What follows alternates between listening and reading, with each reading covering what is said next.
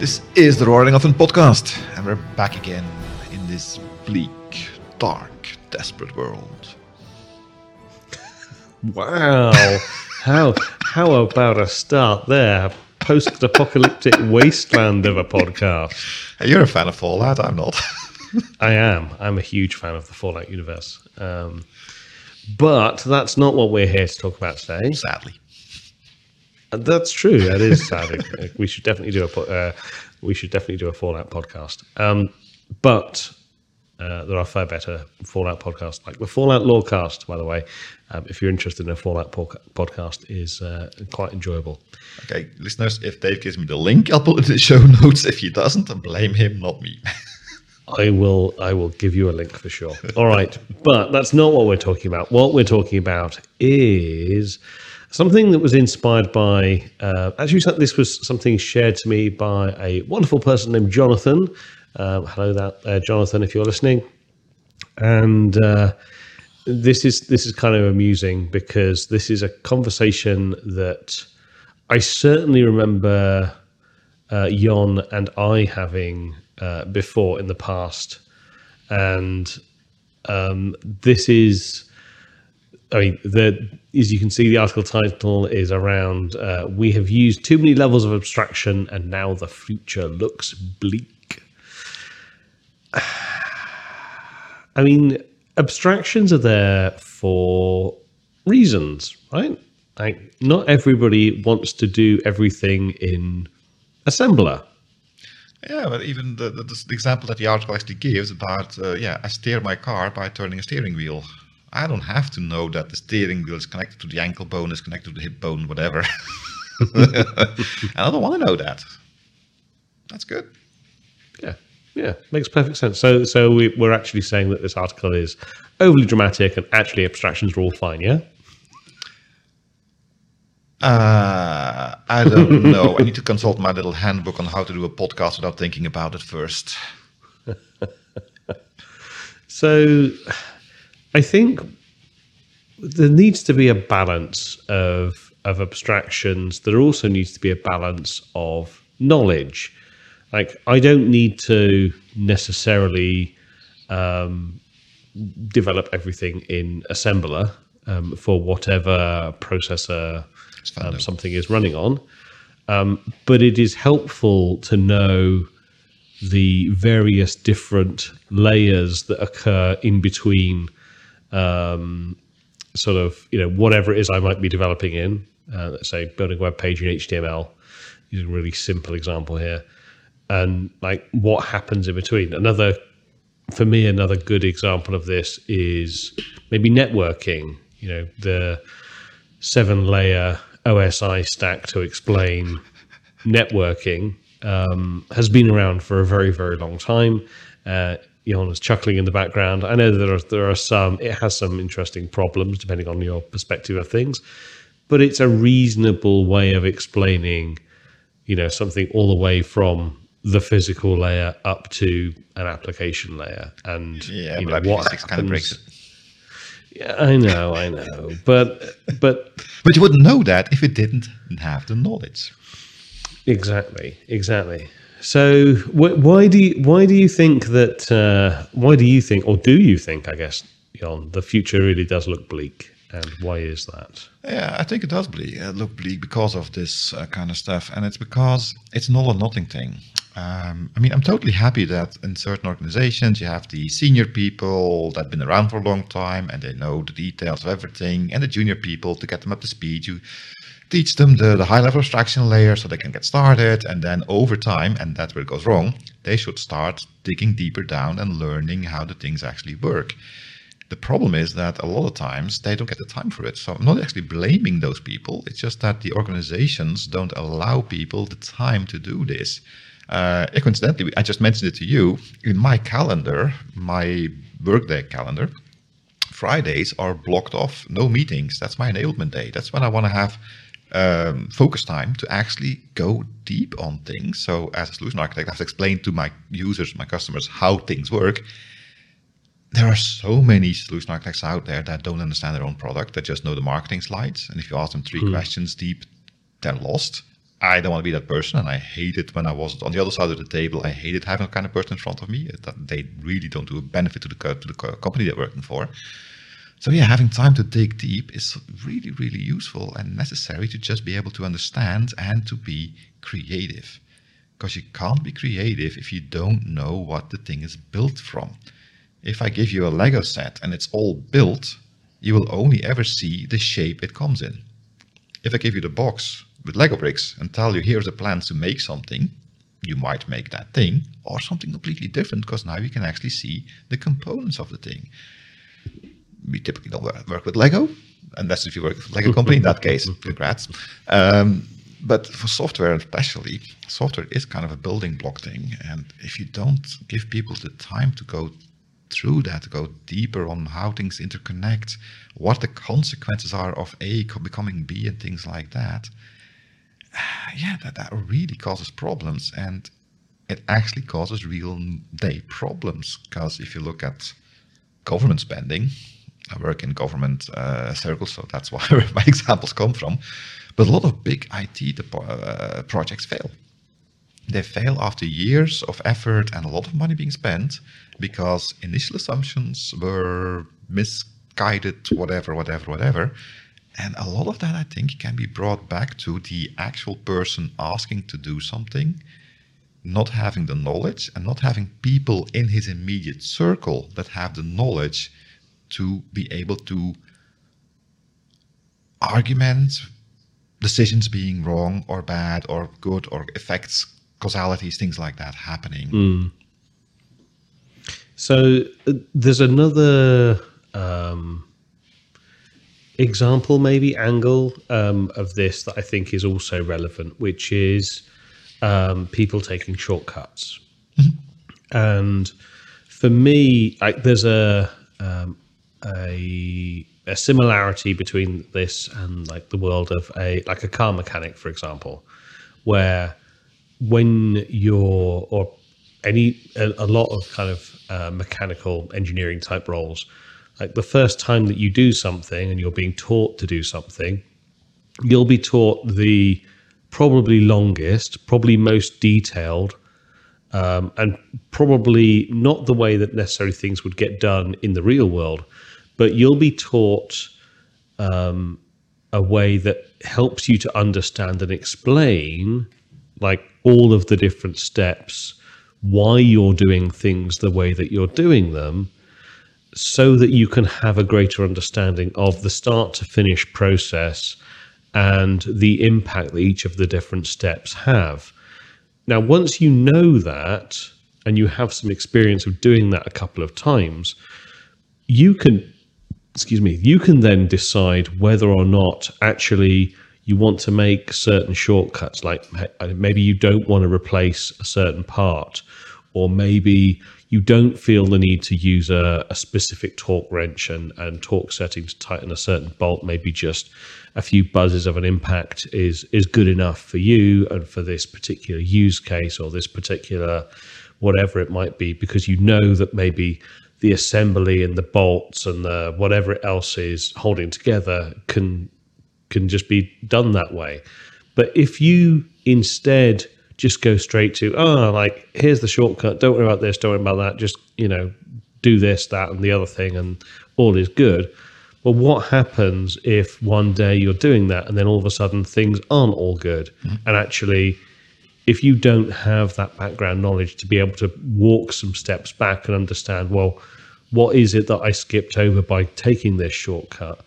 And I honestly think it's the same in the tech world. There's so much that I think we often sort of gloss over and take the easy route through certain discussions, and then lo and behold, you get towards the end of a conversation or a negotiation or a project or whatever it might be, and things leap out of the darkness and bite you in the bum because you didn't do all of the due diligence. One of the most common examples that I see within my world, and this has been the case for many, many years, has been people making assumptions. I worked with company X. They had they had problem Y. I'm now working with company Z. They start telling me about their problems. I automatically assume they have the same problems.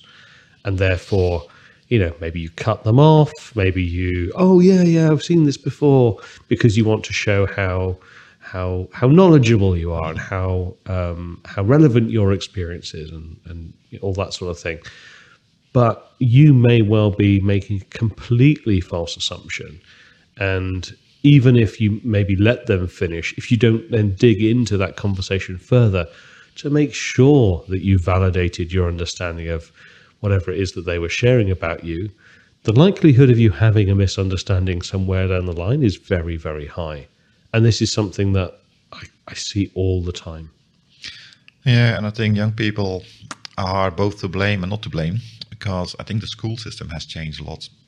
Now, I do have a long gray beard now, so I can say in my day, in the olden days, things were harder. And I'm not just saying this by myself, it's just that in the school systems, over time, maths has become simplified.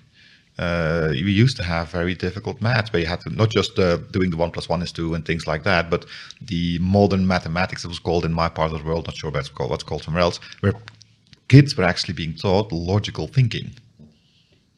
And a lot of that stuff has been taken out of the curriculums again because it's deemed too complicated, and a lot of shortcuts and side ways are being taught instead, which allowed them to be effective. I mean, they can function, but without actually understanding why these things function. And as you said, if you then become to a certain situation where something isn't 100% as it should have been, as predictions would have said it would have been, you lack the knowledge to be creative and fix anything about that. I mean, that's not the fault of the young people, that's the fault of the system. What I do blame young people, with young people I don't mean people with not a lot of age, but people that are new in a role, so junior people, people coming in somewhere. I do blame them for not saying no. So quite often people just say, you want me to do this? Okay, I'll use that framework, I'll use that tool, I don't need to know it. I can do this, it's okay, it's fine. And then they do something, they make something without actually knowing how it works, they put it in production, it's there now, and now it's part of the ecosystem, and somebody else needs to fix it if it breaks. A lot of people, maybe because they're afraid of losing their need to be there, or because they don't want to say they don't know something, a lot of reasons for that, they just accept to do things without requiring from their higher-ups, I will do this, but I need X amount of time to go through things so I can study this thing, so I can look at this thing, so I can understand this thing, and then I can give you a quality product. That step, that potential, that gift of time to do something well is not given anymore for free and is not being asked for anymore either. And that kind of leads to people taking shortcuts because, well, if I don't have the time to do it right, I'll just do it quick and dirty then. Me personally, I'm old. Ask my manager. He knows me. If he asks me to do something, I'll probably do a decent job. But I'm going to take my time doing it. I'm not going to get hurried unless emergencies. I mean, if the thing is on fire, okay, I'll take a fire extinguisher and start blowing on the fire before I understand why it actually started fire. Obviously, there are exceptions there, but as a general rule, I insist on getting the time to do something right so that if something goes wrong, I can fix it. And even better, I can creatively think of all the things that could go wrong as much as possible and already have that included in whatever I'm doing. I have a subtly different perspective on this because that's his way of saying I'm totally wrong, by the way. I mean, maybe. Especially when we're talking about people new in roles. I think far more of the emphasis is on the person issuing the task than on the person new in role. And again, this may be a maturity thing. This may be a how much experience does this person have? Yeah. Because I think the ability and the level of comfort that someone needs to be able to push back and say, actually, I need more time for this. It does take more experience. I think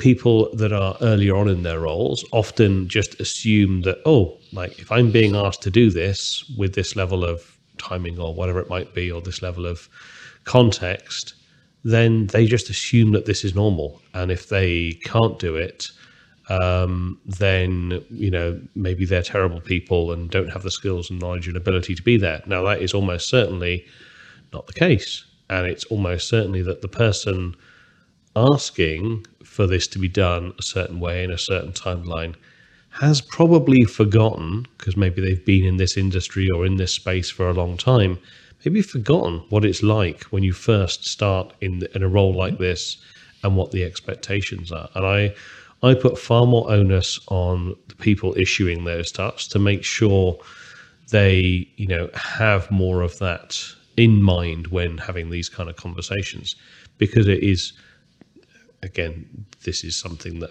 unfortunately I still see all the time, where people are, to your point, kind of given like, hey, can you go and do this thing? And person goes off and does that thing to the best of their ability, maybe does, as good a job as they could do. But if they weren't given the additional context, if they weren't given the time, to your point, to go and figure it out, I wouldn't expect someone new in role to be pushing back as much necessarily. Now, obviously, if that person has a lot more experience, maybe not in this space, but in a related space, and maybe recognizes some of the warning signs of these situations, then yeah, absolutely. But I think more of it comes to me, at least, on the person issuing the task. I'll still disagree that the junior person should still be able to say no. Now, I agree with you that they probably don't, because they are insecure, because they haven't been given enough background in their schooling or previous jobs to have that confidence. And again, looking at myself, the first job I ever had, I was working in an IT department, writing internal software. Great. The first thing I did was read all the code of their internal framework. I didn't just read the API. No, I went in the code, downloaded it was C++, and I read everything. Now, a lot of the guys there said I was crazy. Why the hell are you doing this? My direct manager said, great, you're doing this. And I was able to be productive very, very quickly. But at first, I did say, you want me to do these things? Sure. But first, I'm going to read through this stuff because I want to know what I'm doing. And again, education has changed a lot over time. I'm old, it's a fact. And I am agreeing that young people are no longer given that confidence anymore. They're given confidence in different ways, in social interactions, things like that, which I was very bad at. I'm not perfect, far from it. So the focus has shifted from technical knowledge to social knowledge, from IQ to EQ, I guess is the way to say this. And while more EQ is good, I mean, yes, that was a deficit on my part, definitely. I do think we should give young people enough confidence that they should be able to go to their first job. I'm not talking about the job in the supermarket filling produce in the racks, but the actual first job. That they would be able to kind of push back on, yeah, sure, I can do this. I know I can do this. I have these capabilities, but I need training, education, time to look at stuff, things like that. And you say it's the person giving the orders. Ideal world, it's both. I mean, ideal world, they both take on into content. But if I'm giving orders and I get somebody new here and somebody told me this person has been hired to do this job and we've looked at the CV, he's controlled the job interview and everything, so we think he's capable of that, I will accept, okay, he's capable of that. I'm not supposed to be looking at his whole history to see how hard is what I'm asking for this person. I should be able to say, okay, this needs to be done. Can you do this? You say yes. Okay, you can do this. Have fun at it. So, yeah, I mean, it goes from both sides. But at the moment, in the job market, and it's very weird actually, because the job market is very much focused on the employee at the moment. This is definitely this part of the world. There's a shortage of people. People are trying to find talented people everywhere. So you have a lot of power as an employee to just push back a little. Don't say, I won't do it, but just go back. Okay, you want me to do this? I can do this. I can do it quick and dirty. Or if you give me a week, I can dig deep in it and I'll give you a better product. You, sir, decide what I need to do. You, madam, sir, decide what I need to do. So it does need to be the person just saying no, but it can be yes, but, which is a totally fine way of doing things. Yeah. So maybe one final point, because we're starting to run a little long. One of the things I actually really like in the article that inspired this is it does have a little set of, let's see, 1, 2, 3, 4, 5, 6 little guidelines, and we won't go over all of them. I actually recommend you go and check the article out. It's quite good. That's it.